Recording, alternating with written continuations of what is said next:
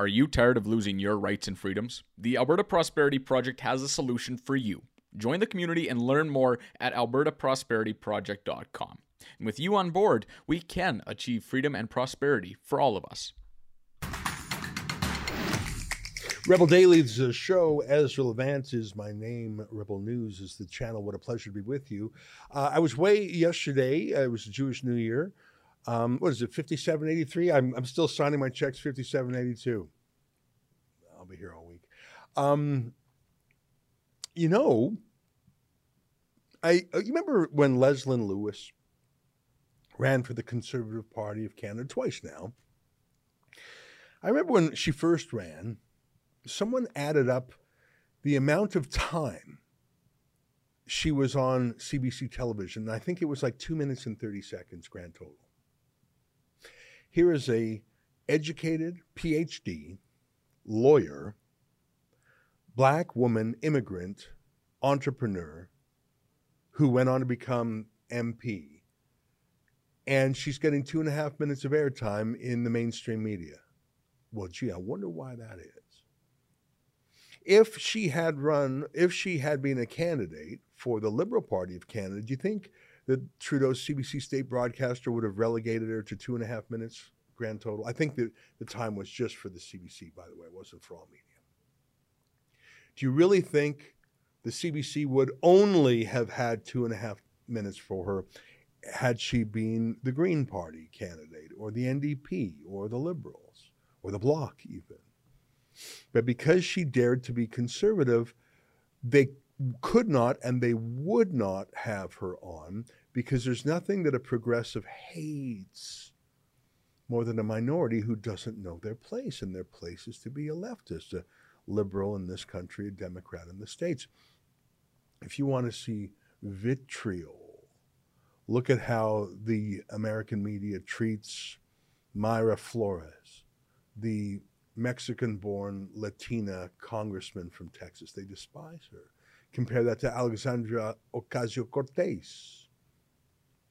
And the reason I tell you that analogy of Dr. Leslyn Lewis being ignored by the mainstream media is because Italy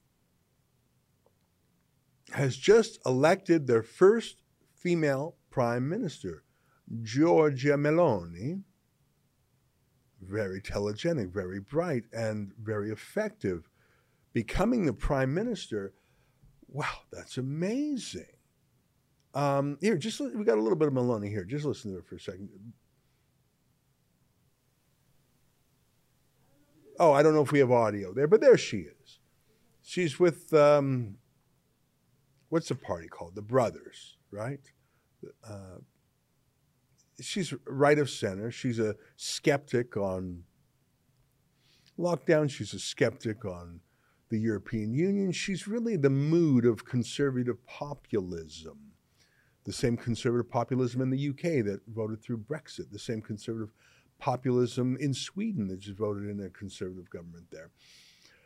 Italy has had conservative prime ministers before, Silvio Berlusconi being an obvious example. But this was more populist, and of course Berlusconi was a billionaire who controlled the media. This Giorgia Meloni, I think she's more grassroots from the people. And do you doubt that she would be front page? Like if she was a Jacinda Ardern, the atrocious Prime Minister of New Zealand, that would probably make it somewhere on the front page of a newspaper. And certainly CBC Radio would talk about it a lot. But let me show you the kind of welcome that the broadcast media had, the regime media, for Giorgia Meloni. I'm enjoying saying her name, by the way. Voters in Italy tomorrow appear poised to make a listen to this hard... and tell me they're not literally reading from the same script. Take a listen. Here's a montage. I'm going to play this whole thing, and you're going to get tired of it, but you have to see that when I say the phrase regime media, media party, media narrative, the official, the media industrial complex, you have to understand that I'm not exaggerating. Play the whole clip, Olivia. In Italy tomorrow appear poised to make a hard right turn. The woman expected to become prime minister leads a party with roots in neo-fascism. The hallmarks of Italian fascism, like this motto, God, fatherland, and family. A far-right political party whose roots go back to post-World War II neo-fascists. Far-right political party whose roots go back to post-World War II neo-fascists. Roots in Italy's post-war fascist movement. Roots in Italy's 20th century neo-fascist movement. Meloni herself was a hardcore neo-fascist militant. Stunning because of Italy's disastrous history, the last time a hard-right party rose to power. The most far-right government in that country since Mussolini. Most right-wing government since Mussolini. Since Mussolini. A red flag, if there ever was one, says Edith Brooke, a renowned poet and Holocaust survivor. Italy about to see the country's most right-wing government since World War II. Most far-right government since World War II. Since the end of World War II. Meloni's win will probably send alarm bells throughout Europe. You know, it's alarming to a lot of people around Europe. Italy is revered for its history, but not all of that history is beautiful, and many fear that one particularly ugly chapter could soon repeat itself. That's amazing. And good for the Media Resource Center for putting that montage together. They really were. Like that, I don't know if you saw that was PBS, NBC, CBS, CNN, but it really doesn't matter. It's like a seven-headed hydra. It's all mouths attached to the same body. I jotted down hardcore neo-fascist militant. Wow. Did she kill anyone? Did she murder the Jews? I mean, there was a hint of that. They had a Holocaust survivor. I've been to the Holocaust Memorial and Museum called Yad Vashem in Israel, probably been there half a dozen times. They didn't have concentration camps in Italy. I'm not saying they were particularly, they were allies of Hitler, and I'm not diminishing that in any way. But the concentration camps were in Germany and Poland and Czechoslovakia and places like that. But let's just have a Holocaust survivor just to imply that Giorgia Meloni is an inch away from murdering people.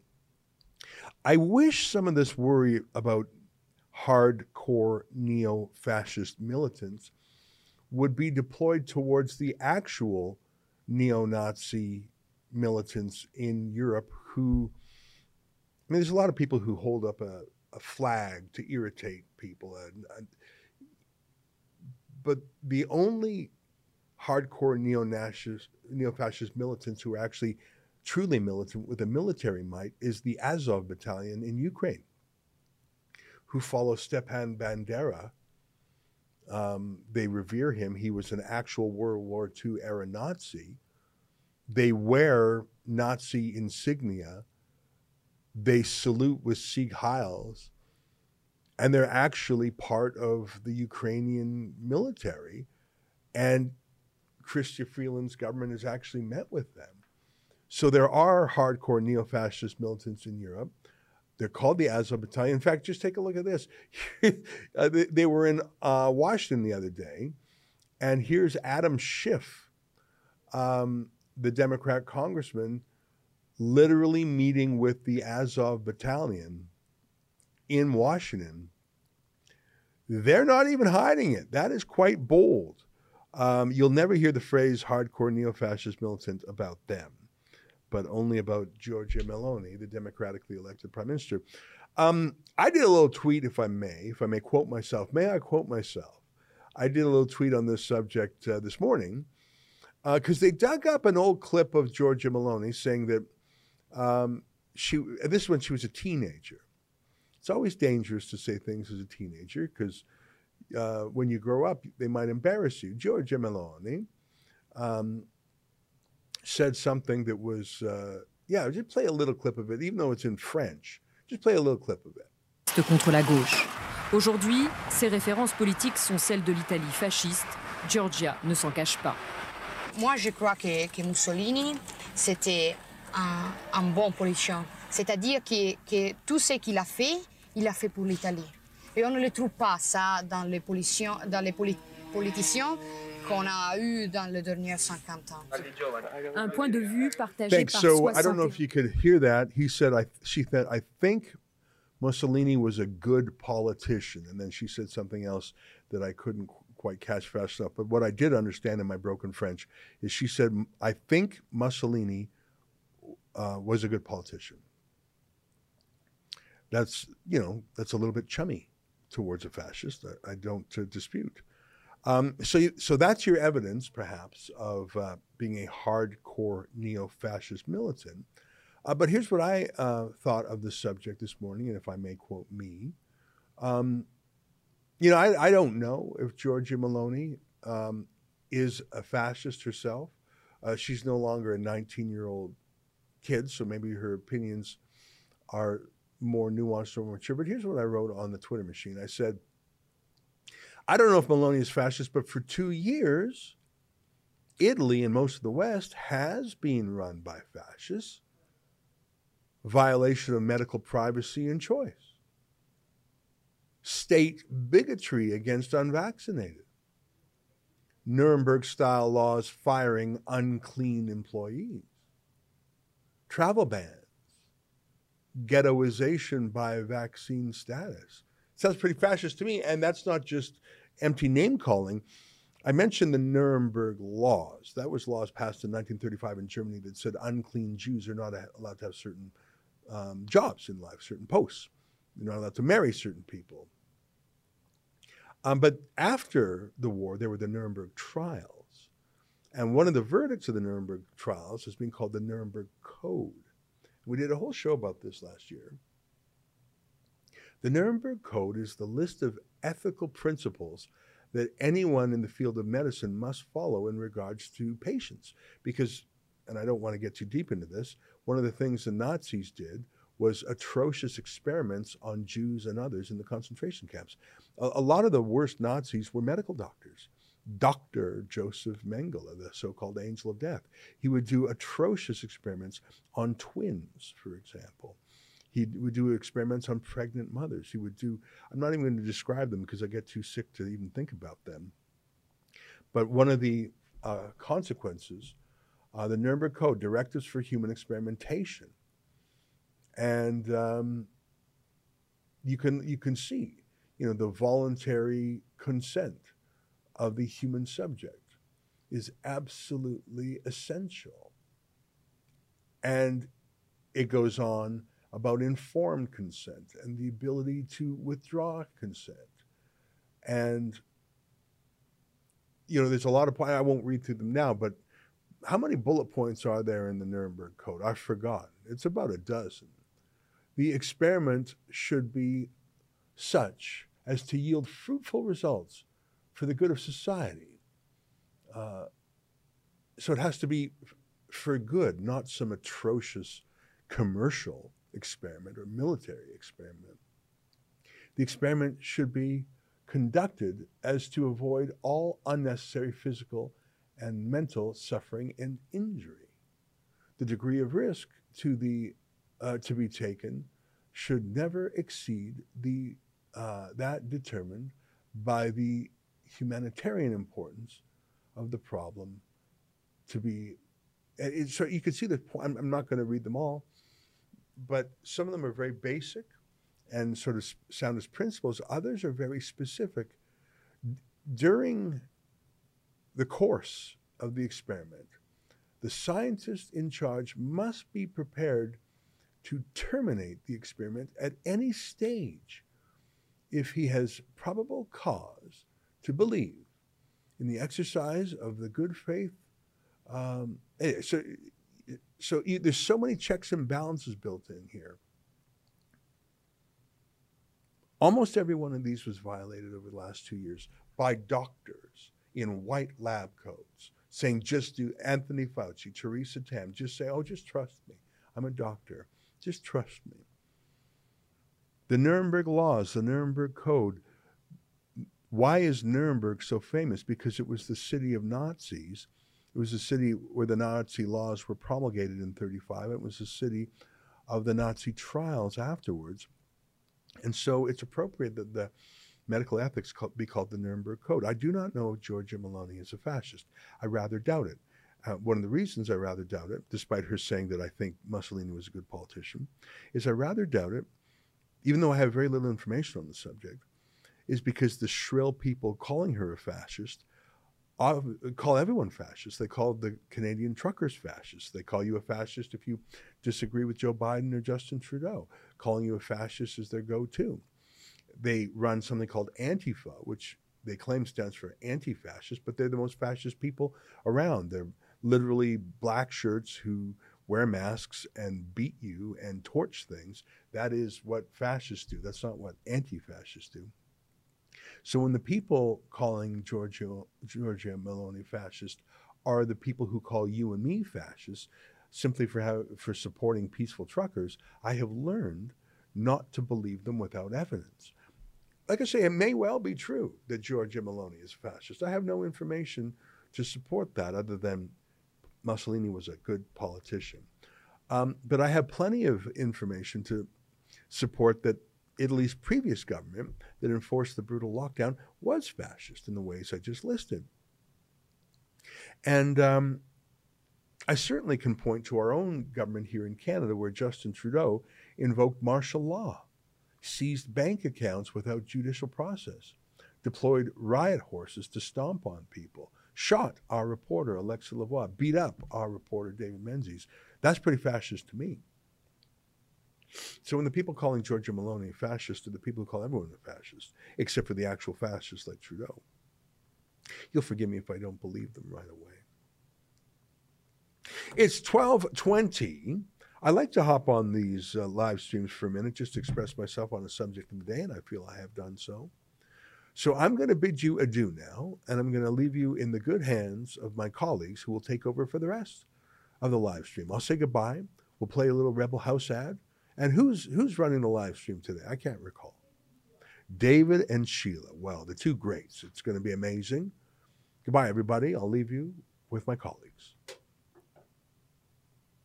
Well, the remains of 215 children have been found in a mass grave in Canada. Many of you know that just over a year ago, the discovery of the remains of 215 children was found at the Kamloops Indian Residential School at the Tecumseh Secwépemc First Nation. But what if I were to show you that what I just said wasn't true, and that in fact, a year later, not a single body has been found? This mass grave is a painful reminder of the genocide. Canada's leaders aren't condemning the burning of churches. No, they're endorsing the burning of churches. A juvenile rib bone that surfaced in the same area. You'd be surprised the number of people who say, you know, I'm a doctor, I'm a paramedic, and this is definitely a human bone, and it's definitely not. Is it the chief? It is.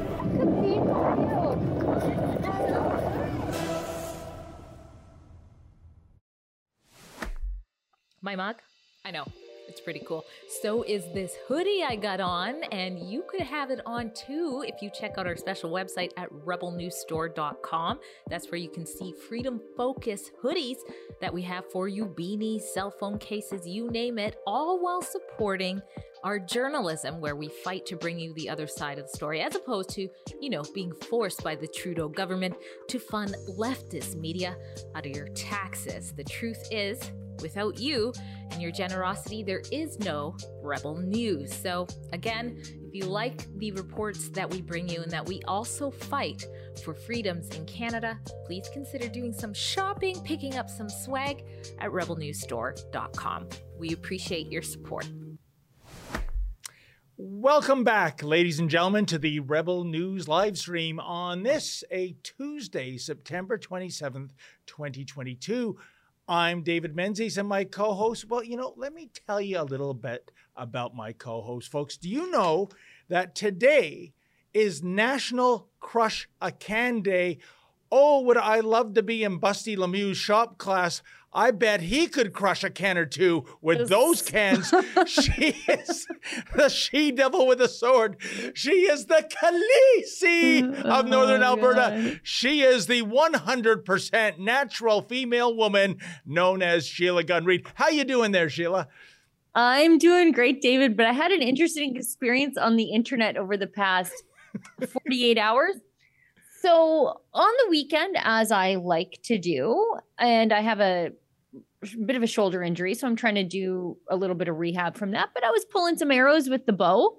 And so I posted that on my Twitter feed, and nothing but lunatics from the left saying, "Oh, look how manly you are. Look how like," and I'm like, "Aren't you the?" Yeah, this is me. You might want to zoom that out. You can actually see just how manly I am. Wow. And nothing but lunatics from the left saying, "Look how manly you are," and I'm like, "Oh yes, that's right," because that crazy lady shop instructor, that's your vision of womanhood. That's right. I forgot.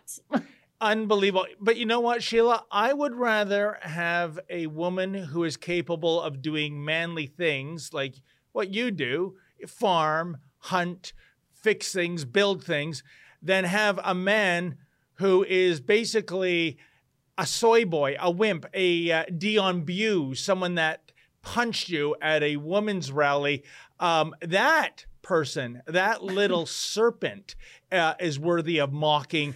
But for you, with your archery skills, they're mocking your manliness. By the way, why aren't these people consistent? I thought you're not supposed to. I thought that was fine. I thought that was fine. I thought if I had a beard, that was fine too, because womanhood is just a feeling, right? So pick a lane, weirdos. It is unbelievable. And by the way, since it is, can you believe this? This must be one of the dumbest days we've ever talked about, National Crush a Can Day.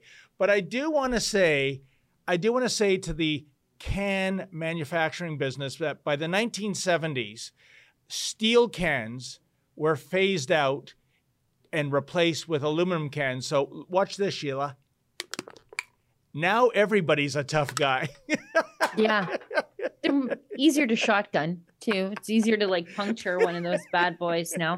Not that I would know how or have ever done anything like that. Let's move on to what we're talking about today before I reveal a little too much about myself. So that would make you an Oakville Trafalgar shop teacher then, Sheila. Klinger the teacher. Anyways.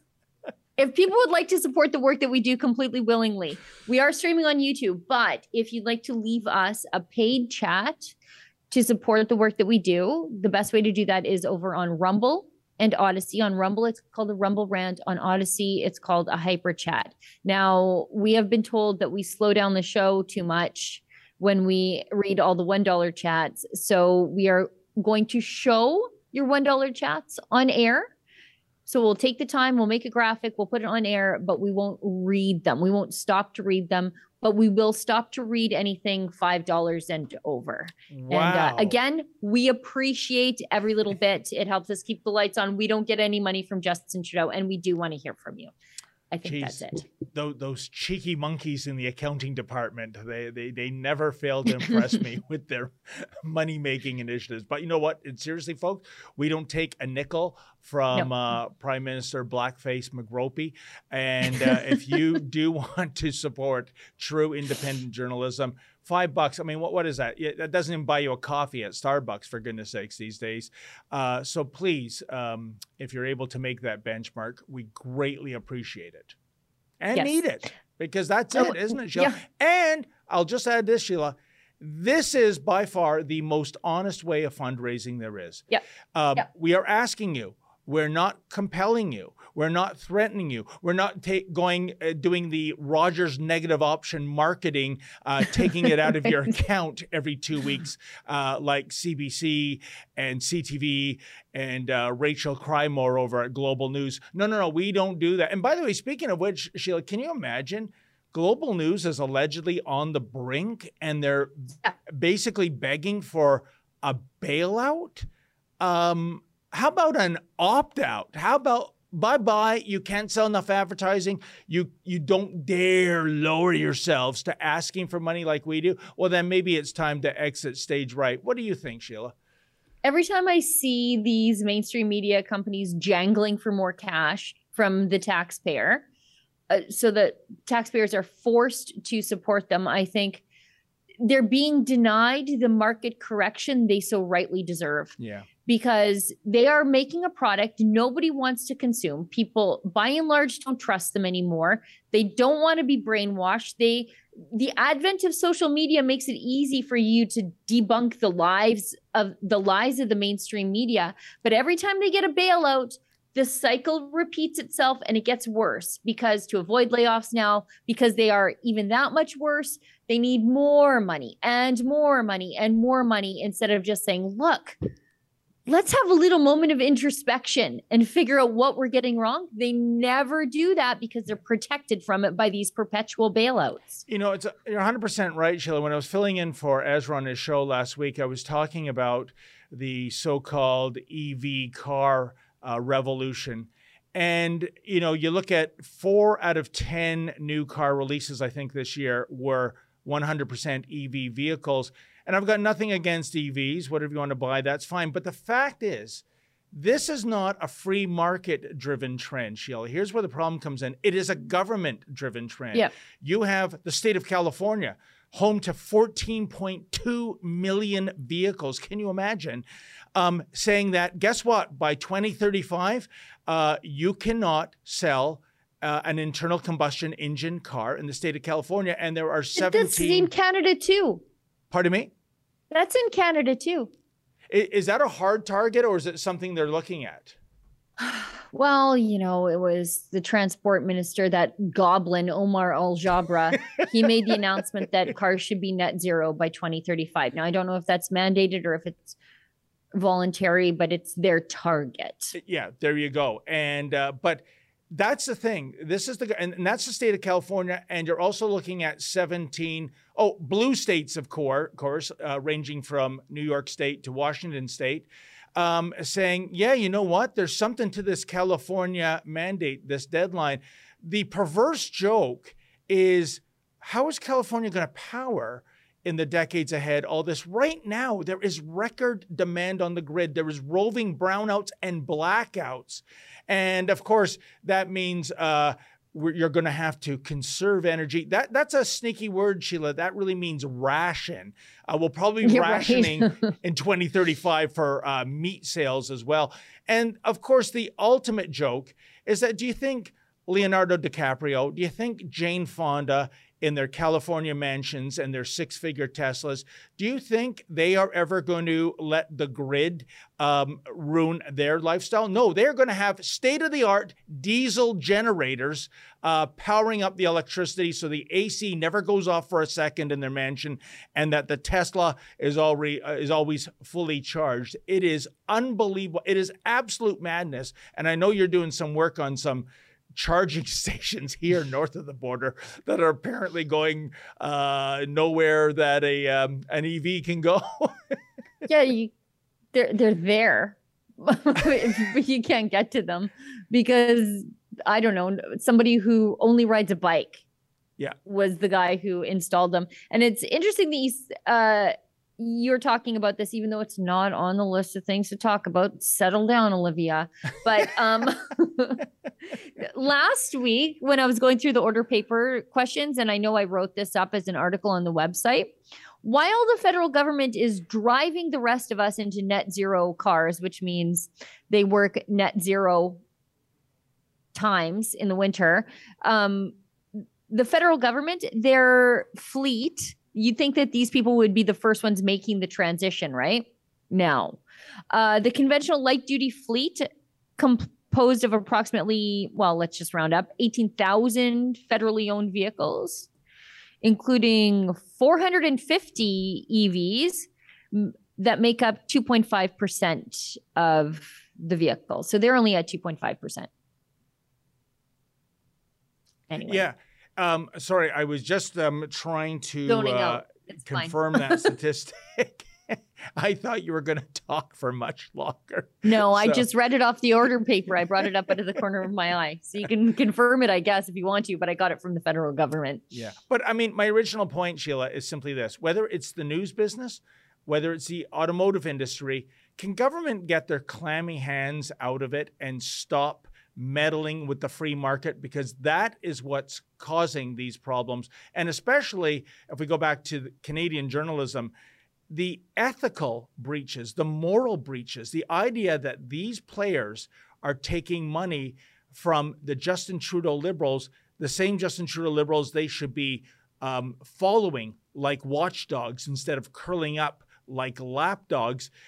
When I went to journalism school in Ryerson from 1981 to 1984, Sheila, this would have been unheard of. Every professor, regardless of political leaning, would have condemned this 100%. You can't do, I mean, if Stelco is, the steel plant, if I'm doing a story on them, they come out and they go, hey, Dave, we love your reporting. Here's $20,000. How can I, on good conscience, fairly cover that story?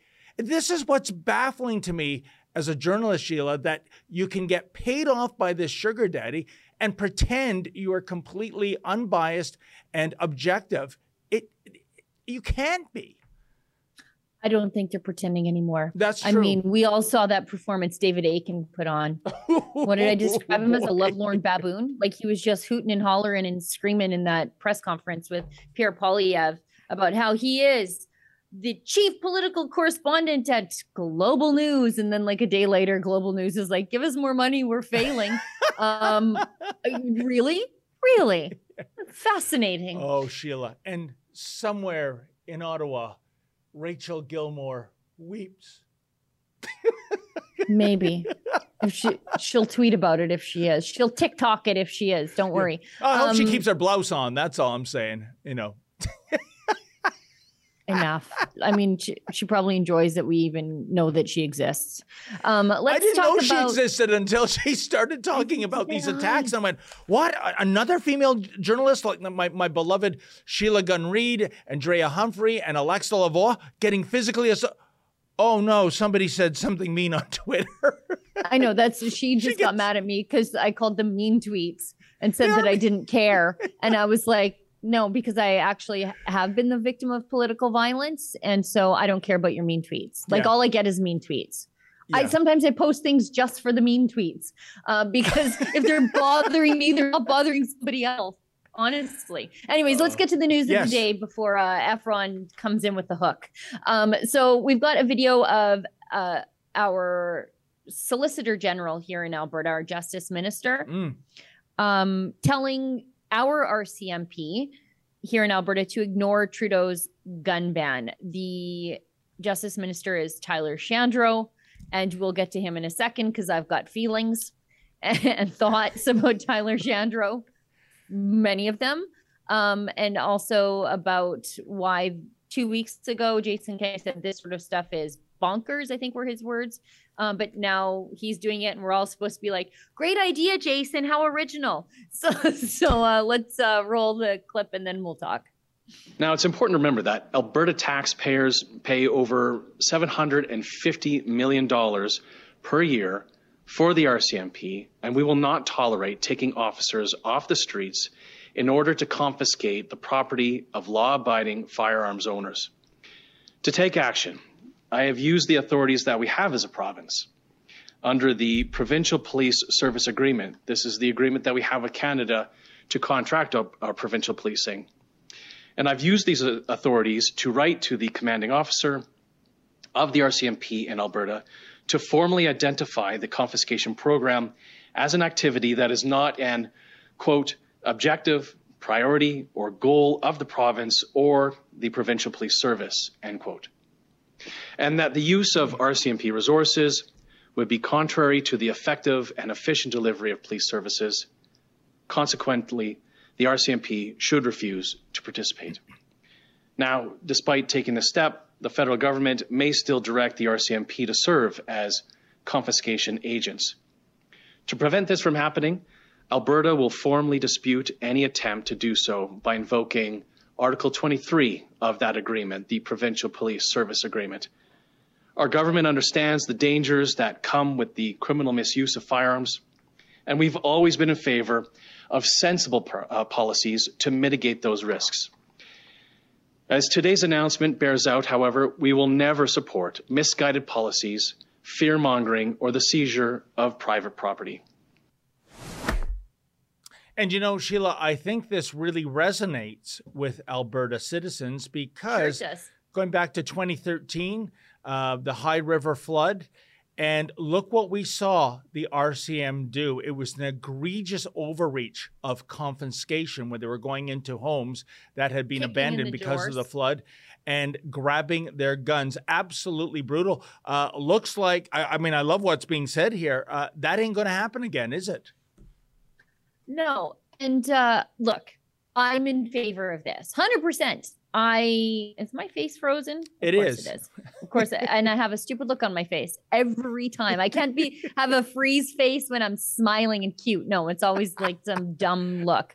But I agree with this completely. Yep. This is a great thing that they're doing. This is why I am in favor of a provincial police force, because we don't need Trudeau's cops here enforcing his bad laws on our good law-abiding people.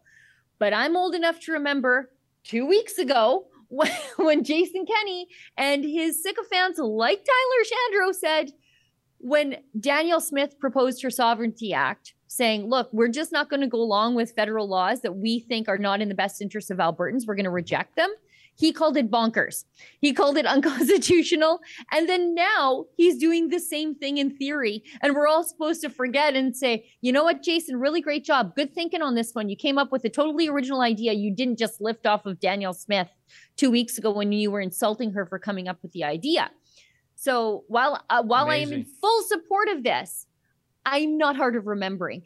And I'm also not hard of remembering that this is Tyler Shandro, who is today or yesterday when he made this announcement, complaining that this should not be a good use of police resources, that this should not be a priority for the RCMP, and that the RCMP should refuse to participate in things that they think are unjust. I think that's interesting because I saw the RCMP show up to try to enter into Grace Life Church. I saw the RCMP show up and week after week after week try to enter that church. I saw the RCMP enforce, at the time it was Tyler Shandro's bad laws because he was the health minister, and arrest Pastor Coates, take him away for 35 days. So I think it's really interesting that all of a sudden we're saying the RCMP shouldn't be these political tools of the state when they were the political tools of the state when it was the thing that Tyler Shandro wanted to do. Although I am happy to see him going up against Justin Trudeau with the same veracity that he went up against prickly pastors.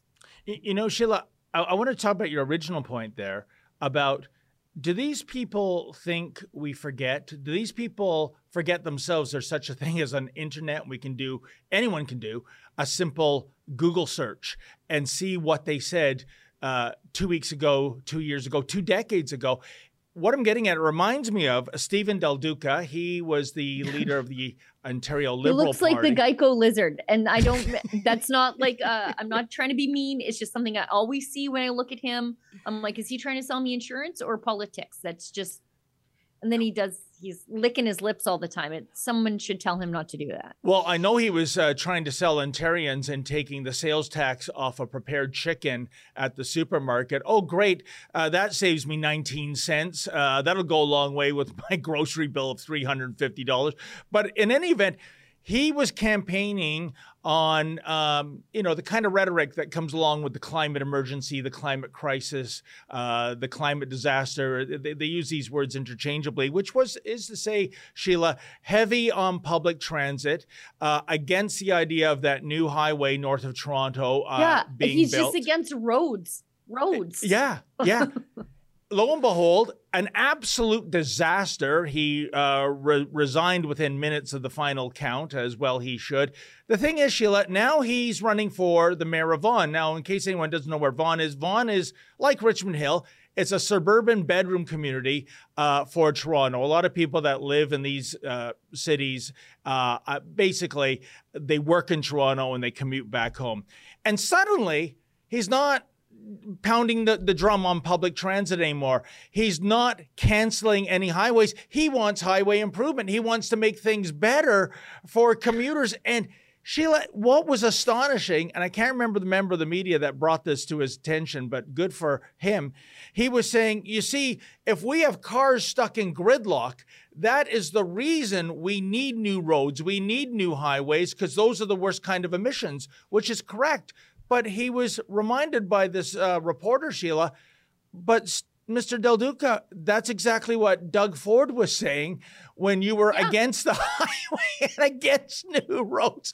Like, Sheila, in a matter of weeks, he does a 180 because suddenly he's not the premier of all Ontario and he can throw commuters under the bus. Now he realizes that the bread and butter voters are people in cars that want to speed up the commute. They want to spend half their life in traffic gridlock.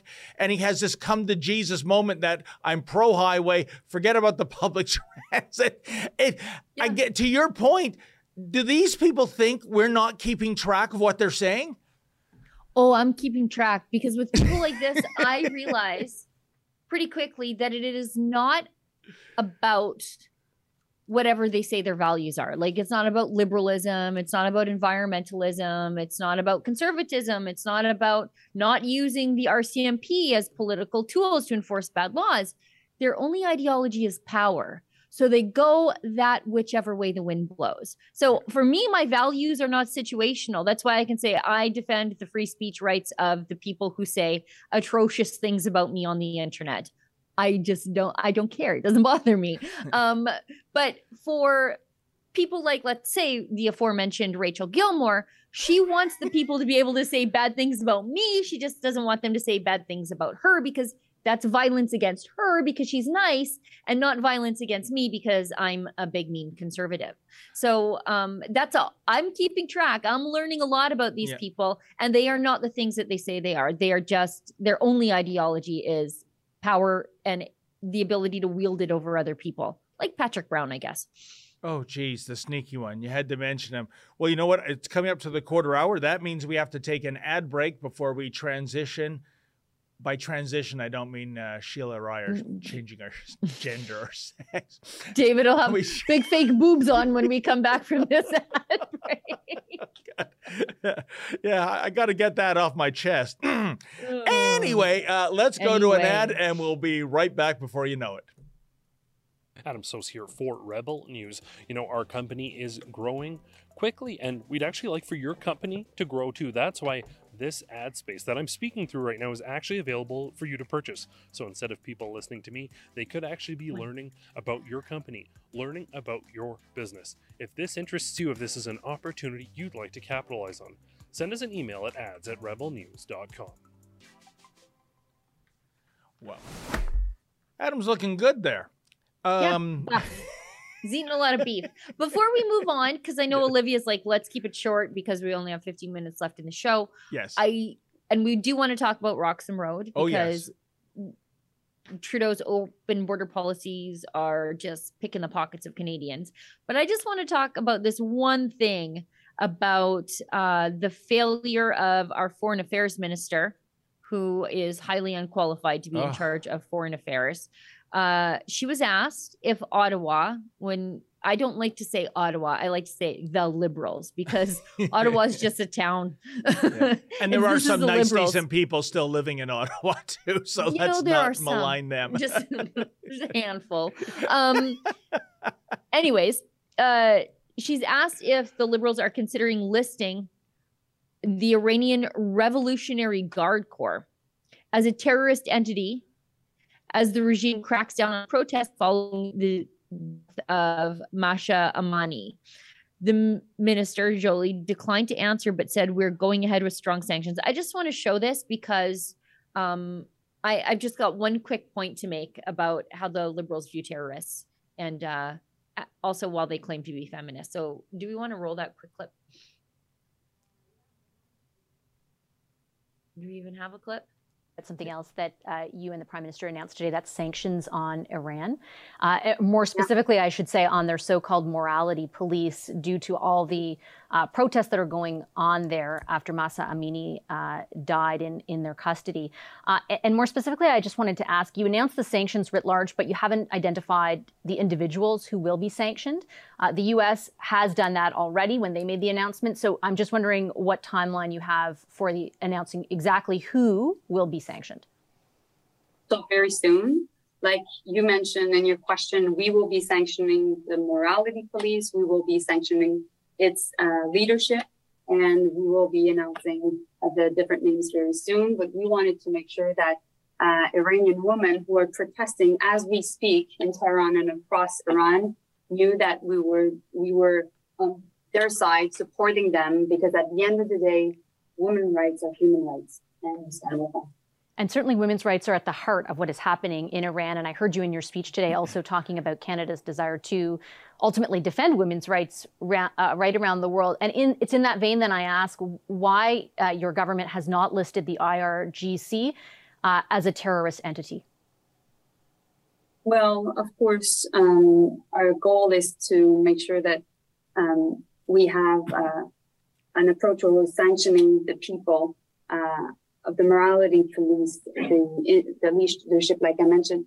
But also, we don't have an embassy in Tehran anymore. The Harper government has decided at the time that we would be having no diplomatic relationship with Iran, and that's still the stance of this government.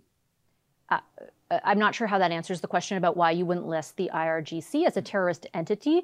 The House of Commons voted in favor of it back in 2018. Your government has so far refused to do so. Should the events of the past 10 days change your approach?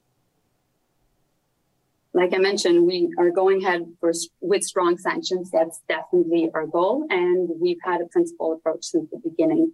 And at the same time, we're fighting for accountability for the families of PS 752, which is another issue that we have with Iran. I'll be going to Montreal tomorrow at ICAO because we're seeking justice for these families that went through a very difficult tragedy following the reckless actions of Iran. They did, and in fact, they specifically have called on your government to list the... Yeah. I think that's good. So the families of the downed Ukrainian airplane, they've called on the government repeatedly to list the IRGC as a terrorist organization. The House of Commons voted to list it as a terrorist organization. The Liberals have just not followed through. So they went through the theater of it all, but they haven't listed it. And then she has the audacity to blame Harper for saying, we cut diplomatic ties off with Iran. Do you know why we did that? Because they were using the embassies and consulates as little places from which they would bully and intimidate Iranian and Persian expats, people who escaped the regime. They were bullying them, harassing them, manipulating them, extorting them from the embassies. So we said, forget it. We don't want anything to do with you psychos. Go back home. Leave us alone. We're done dealing with you. It was for the safety of Iranian expats that had landed here in Canada to escape that nonsense. But I really think it's interesting that they cannot list or treat the IRGC as a terrorist group, but they would treat truckers and Tamara Leach like they're terrorists. They had a terrorism law invoked on them. They cut off the funding to the truckers as though they were the IRGC. But you know who can raise money in Canada right now? The IRGC. Unbelievable. And more to the point, too, I think, Sheila, they're on record going back to 2016, the Justin Trudeau Liberals, of making our homegrown Al-Qaeda terrorist, Omar Khadr, the latest Lotto Max winner without even having to shell down $5 to buy a ticket, giving him that 8-figure payout for hurt feelings. A guy that's admitted to killing and maiming two U.S. servicemen. And also, as Ezra showed when he was invited to a speaking gig out east, apparently they're turning a blind eye to him being on the no-fly list. Another thing, why don't we gut this rotten fish that is the Liberal Party of Canada from within? By that I mean Majid Johari, the MP for Richmond Hill, who is a supporter of the Iranian regime. Now, Sheila, you know I live in Richmond Hill. I believe the number of Persians in Richmond Hill is about 14%. That's a very significant minority group. I've had nothing but pleasant dealings with the merchants and the restaurateurs who are Persian in Richmond Hill. The only creep I've had a problem with from the Iranian community is the federal member of parliament who's had secret meetings, who's had Iranian officials sneak into Canada and conduct meetings with him. How about that? How about ousting Majid Johari, given his track record? That's something completely in their power to make him sit as an independent, but they won't do that. When I saw Justin Trudeau campaigning last year, he was calling Majid Johari a great man, and I was screaming from the sidelines at Hillcrest Mall, Mr. Trudeau, what makes him a great man? Name one thing. And, you know, the way Jolly jumps around by not asking the questions. The other day I was listening on radio, Sheila. It was a fascinating interview. It was with a journalist with Associated Press doing a very good job because, you know, you and I and our Rebel News colleagues, we call them as we see them. So even if you're in the mainstream media and you're doing a good job, we'll say that. And he had on the spokesman for the Secretary of State, and he was repeatedly hammering him over and over, trying to get an answer. How is it with the sanctions on Iran that have ended in the U.S., the fact that the nuclear program is it's being allowed to power up? Iran will go nuclear. It's only a question of when it will achieve nuclear power. And once that genie is out of the bottle, good luck putting it back in. And Sheila, the word soup coming out of this guy's mouth, constantly saying, well, this makes the world a safer place. How?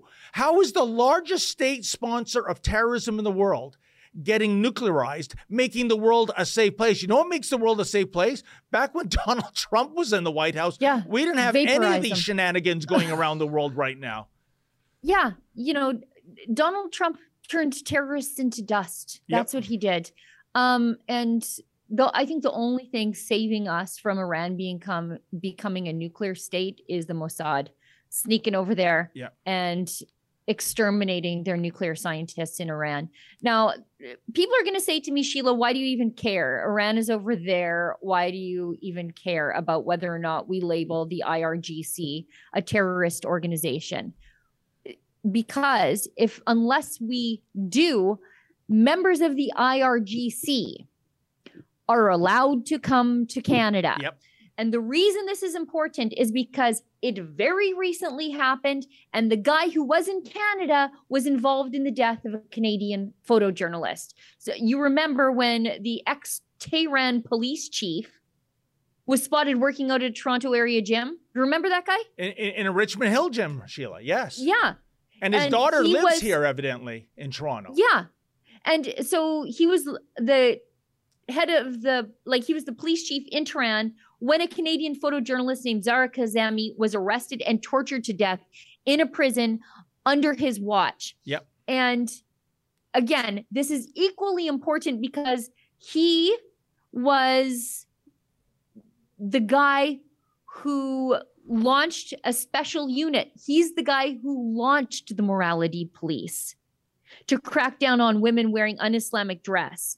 He cracked down on free speech. Well, this is why the Liberals don't have a problem with that. But he aggressively quelled protests, spearheaded an operation to seize TV satellite dishes being used to bring in Western programming. Now, before becoming the police chief of Tehran, he was an officer in the IRGC, the politicized military force that shot down an airliner packed with Canadians in 2020. Because the Liberals refused to list the IRGC, and it is a refusal at this point, as a terrorist organization, this guy can come and go as he pleases in Canada, and he's implicated in the death of a Canadian woman. And Sheila, not only National Post, but we did a story on this news when it broke. We were tipped off about it. And the idea that you have this butcher with all this blood on his hands somehow getting into Canada, it's mind-baffling. And another reason, to answer your question, well, Iran's halfway across the world. Why should I care? Here's why you should care. Nasser Pouli, who was my guest last night on the Ezra Levant show, he's a freedom fighter. He's the kind of guy that when he goes to protest, he wears a bulletproof vest because he has his enemies. These Iranian agents are in Canada. As a matter of fact. Yeah, they are. Yes. Within almost walking distance of Majid Johari's constituency office is a Markham neighborhood where Nasser Pouli's good friend was gunned down, cold-blooded murder in his house in sleepy little Markham, Ontario. Why? Well, I guess he has a big mouth. He's outspoken against the regime. And this is what happens. So if you want these spooks running around Canada getting offended by unpopular or impolite opinions about the Iranian regime and their rebuttal is at the end of a gun barrel, that's why you should care. And this Liberal government, they know they're here.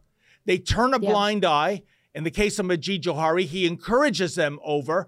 I suspect there might be some quid pro quo at play. I don't have any proof, but that's my suspicion. And they're putting the lives of Canadians at peril and at risk. This is egregious, Sheila. It's a complete failure of what we promised these Iranian refugees. Yes. People who fled the revolution. We promised them freedom. We promised that they could speak their minds without fear of reprisal. And then we let the regime come here and harass them and intimidate them. It's disgusting. We should quickly talk about Roxham Road because it's in the title of the YouTube video, and then we'll clean up the chats here. And by the way, I should say, Sheila, Roxham Road, what an incredible place. Kind of like the Emerald City in the Land of Oz, isn't it? Because all these ridiculous travel restrictions these last 2 years, masking and social distancing and vaccination proof and yada, yada, yada. It never applied on that piece of Canadian soil, did it, Sheila? In fact, the authorities wouldn't harass you and ticket you. The RCMP turned into the Royal Canadian Bellhop Police and would actually carry the Gucci luggage over the border because, we don't want them having a backache or anything. What a disgrace. And why? What happened to the science there, Sheila? Even if you believed in open borders, like the Justin Trudeau Liberals do, at least most of them, and you want to bring in illegal aliens, couldn't you have said reasonably that due to the pandemic, we've got to take a hardline approach, put a fence up there, put a wall up there. We can't allow this simply for medical reasons. And then when things return... That's what the Biden admin did. The Biden admin did that. I know. So, but no, it was always business as usual, wasn't it? And now look at the price tag, Sheila? Over $500 million at Roxham Road. Contracts without calls for tender, renewed agreements, modernized infrastructure. Ottawa, they say. No, it's not Ottawa. It's the Liberals have invested massively in the reception of asylum seekers at Roxham Road, according to figures obtained by this French language newspaper. And everything indicates that this passage seems destined to last. Yeah, because they're building permanent infrastructure there now. So it's an illegal crossing, irregular crossing, they say, but they're completely regularizing it by building buildings and RCMP outposts and bus stations to take you off to wherever you get to land at when you come into Canada. But yeah, like normal Canadians, those truckers, long haul truckers who wanted to cross into the United States just to do their jobs and maintain supply chains, they were punished because they didn't get vaccinated. But they only ask you. We have a footage of Alexa Lavoie on site at Roxham Road, and they say like, "Oh, are you vaccinated?" They're like, "Maybe, no, I don't know." And then they're like, "Okay, great, get on over here, you big lug." Like it's nothing like the invasive medical questionnaire you get anytime you go within 8 feet of a Canadian airport. It's just amazing, isn't it? These Orwellian terms they use. They can't even say illegal crossing. And that's what it is. You are breaking the law. That's why RCMP are greeting you. It has to be irregular. Kind of like in 1984, how the Ministry of Truth is all about propaganda lies. You never want to end up in the Ministry of Love. That's where they torture people. And irregular, all I can think of, Sheila, when it comes to the word irregular is socks. Sometimes I'll be shopping. Hey, irregular socks, 50% off. Okay, I'll give it a whirl. Not people. Right? I think about those ultra polite Metamucil commercials of my childhood, where I was like, "What do they mean by irregular?" Yeah. Yeah. Uh-oh, Grandpa had an accident. Oh, Yeah. what happened to the car? Oh, well, the car wasn't involved. Alrighty, let's get to these chats. You went there. I regretted it instantly. We've got chats here from first one from Conservative Gen Z. $5. It was nice meeting you at the protest this weekend, David, and for plugging my media account, conservativegenz.ca. You know what? Good for you spending that $5 on some marketing. Good for you. Sheila, if I may say, that might be a new name to our viewers, but that is actually Rebecca Henderson. And I got to meet her at the PPC-led protest against Busty Lemieux and the Halton District School Board in Burlington on Sunday. By the way, where are the other politicians? They're all turtling on this. Transgenderism, even by somebody who might be conning the system or mentally ill, it's a third rail issue. We dare not step on it. And I got to tell you, this lovely young lady, Rebecca Henderson, wise beyond her years, what an absolute delight it was actually meeting her. And that is the name of her website. So folks, help support her. Go there, check out her work. And Rebecca, it was truly my pleasure meeting you. And thank you for your donation.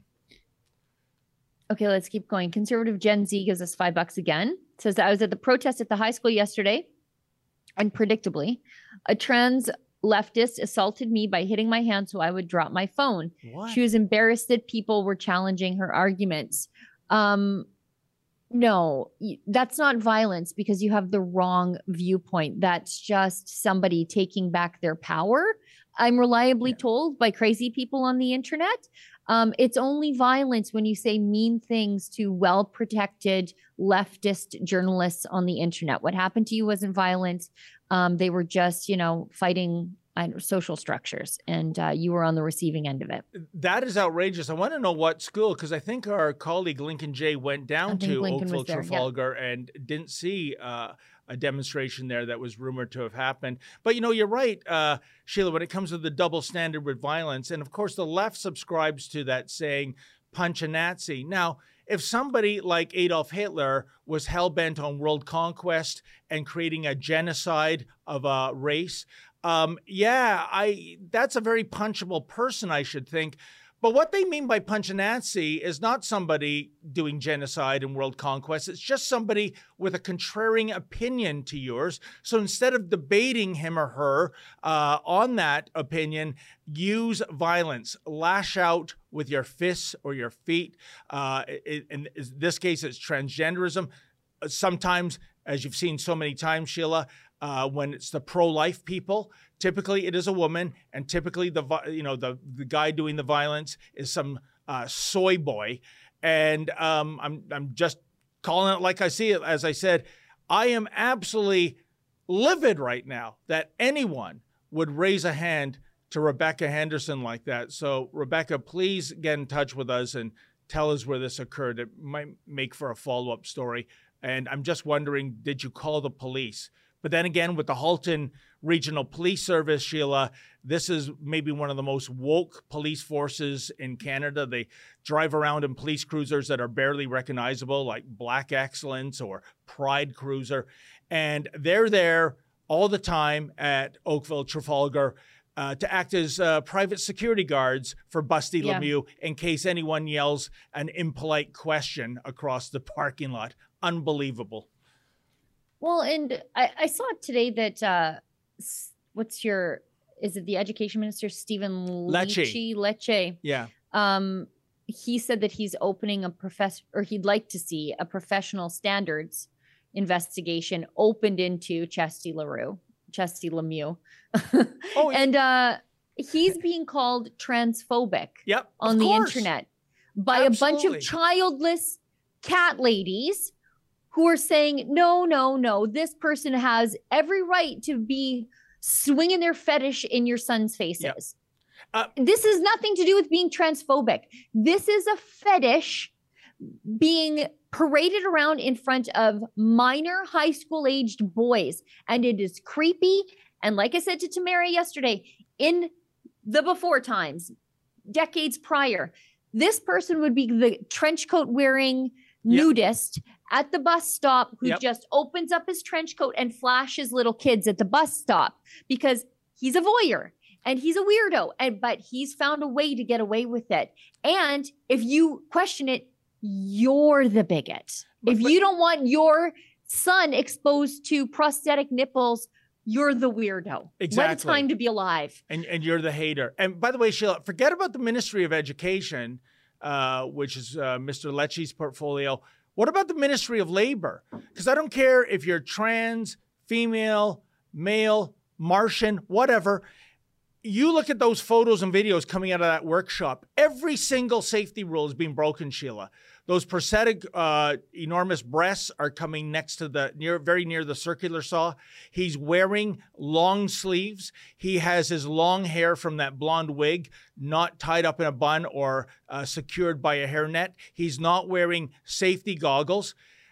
These are all violations, regardless of your sexual orientation or what you identify as. So, where's the Ministry of Labor on this? There should be an investigation. Look at that. There's like about 5 violations of the safety code right there for a workshop, Sheila. And those bike shorts.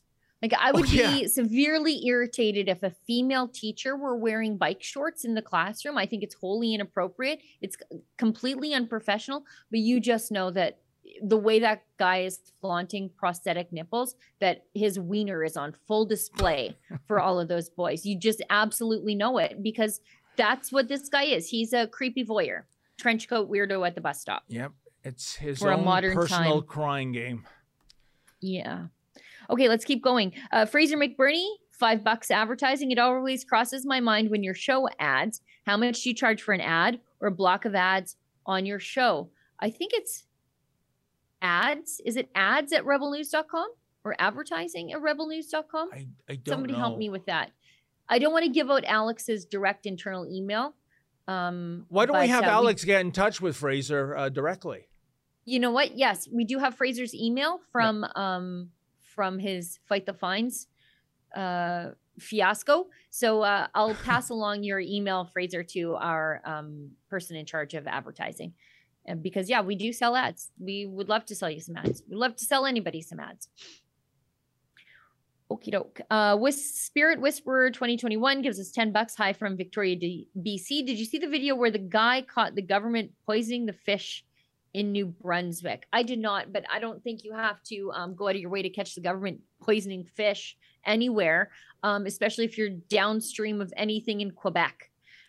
Because they just dump turds into the water there. That's and they're right. like a baby beluga, just dodge those turds. The same people who won't let us build a pipeline to the East Coast because it might be dirty, they are just dumping billions of liters of untreated sewage into the water, and it is killing the fish. They're massive fish kills out there. So I mean, are they poisoning fish in New Brunswick? Maybe. Are they an invasive species like the Asian carp? I would understand if they were poisoning them doing that. I'd be perfectly fine with that. But anything upstream of New Brunswick is being poisoned by the government also anyway. Yeah, Sheila, I've been getting a lot of emails about this video, and I haven't done anything on it yet because what we try to do, unlike the mainstream media so often, is actually get our facts bulletproof correct. And, so what we have is video of, gentlemen in lab coats, and they're putting something in the water, don't know what. You can't tell if it's a video. So we'll look into that. What I got to say is there's the old saying, where there's smoke, there's fire. Folks, I got to be honest with you. Sometimes where there's smoke, guess what? Just a whole bunch of smoke, no fire. And we'd like to reach out and get that, verified. I just wish, Sheila, for stories like this, we had a rebel, in the Maritimes or Newfoundland to be, near to the ground when these kind of stories break. Yeah. I mean, but if they are poisoning Asian carp, Fine. and you know what? Fine. Until you said that a few minutes ago, I never even thought of that. And folks, if it's an invasive species, you got to take them out sometimes. It could be that, which is legitimate. Because here's the question. Why would the government, even a bad government, want to poison its own lakes to get rid of the fish, unless it's what Sheila said, to get rid of an invasive species? And there are some times where the species isn't necessarily invasive, but there's like this weird biocolonialism where biologists will come and poison the species that's been introduced because it's not native, even though it's not causing a problem whatsoever, which is strange because in Alberta, we release birds that are not native to here all the time just for hunting funsies, like ringneck pheasants. But if it's a damaging invasive species that is eating the natural species, I could see why they're poisoning. But yeah, the government in the past, I'm not sure if there's any instances lately of them doing it, but Jeremy Foss wrote about it in his book. I think his book is called Beyond Environmentalism, of the Canadian government going and poisoning these species of animals that are just because they weren't native to Canada, even though they weren't causing any problems whatsoever. Well, that's terrible. And by the way, one last note on this, very important. It's a self-serving note. My kids finally moved out of the house, as you know, Sheila. They left behind 2 big turtles, and Lady Menzoid doesn't want anything to do with them. She's given them until the end of the month to get rid of them. It doesn't look like they're going to do it. So our options are go to the Humane Society, release them in the wild. I don't know if we're supposed to do that. I don't know if they can survive. Or if anyone wants to reach out to me on the tips line, if you want 2 turtles for free, how can you lose? As long as you're a caring owner, you'll feed these things. Just send me a note, and you got yourself 2 nice big turtles. Just don't make soup out of them. It's illegal to own some turtles in Alberta. So if you want those turtles and you're in Alberta or headed to Alberta, just do some research. I think, and the reason I know this is when I was a kid, my sister wanted a turtle, and turtles and like rats, we don't want you to keep rats either, because then they get out and then all of a sudden we're not rat free again. But in Alberta, you can't have snapping turtles, painted map, cooters, which is not a name that I anticipated to hear a turtle described with, and sliders. So that's it. Just be careful if you want those turtles. Don't be coming or living in Alberta. So you don't want those turtles then, Sheila? No, turtles are stupid. Maybe I'll just leave them on Busty Lemieux's porch. He's got a couple of turtles under his shirt. Okay, well, let's keep going because we're way past time. Fraser McBurney gives us $5. I just got in the mail. My trial date is March 20, 2023 for the so-called offense that was in November 29th, 2020. My math says it's over 3 years. Yeah. And in Alberta, we're saying, the police shouldn't do things that are not in their priority. But they're still pursuing tickets against people just like you here, bunging up the justice system. I think on Thursday, I have to go cover a trial of Mom's Diner, the Red Deer Diner that reopened to save its shirt. And every time I went there, the place was packed. So it's not like they were abducting people and feeding them delicious breakfast. People were going there willingly. And Fraser, same problem with you. The government cannot find the resources to investigate home burglaries, car thefts, property crimes, drug dealing, but they're taking 3 years to go after somebody like you whose only crime was to just protest what the government was doing to you. Unbelievable. I'm frozen again with this stupid look on my face. You're good to go. Okay, I'm good now. I think we're all caught up, by the way. Oh, fantastic. Well, wow, what a show. And so happy to see the big boss man come by for the first 20 minutes. Thank you to Olivia, our super producer behind the board. And thank you to my lovely co-host, Sheila Gunn-Reid. And thank you to all those who tuned in, especially those out there who tosses a few bucks. We greatly appreciate your generosity. There'll be 2 different Rebel News reporters here tomorrow, Wednesday. In the meantime, as always, folks, stay sane. Right now, the best thing each of us can do to prevent a resurgence of COVID-19 as winter approaches is to make sure that you get up to date in your vaccinations with the new formulations coming out that'll keep us even safer. And that'll mean that we won't need to take further steps, hopefully, if everyone gets vaccinated.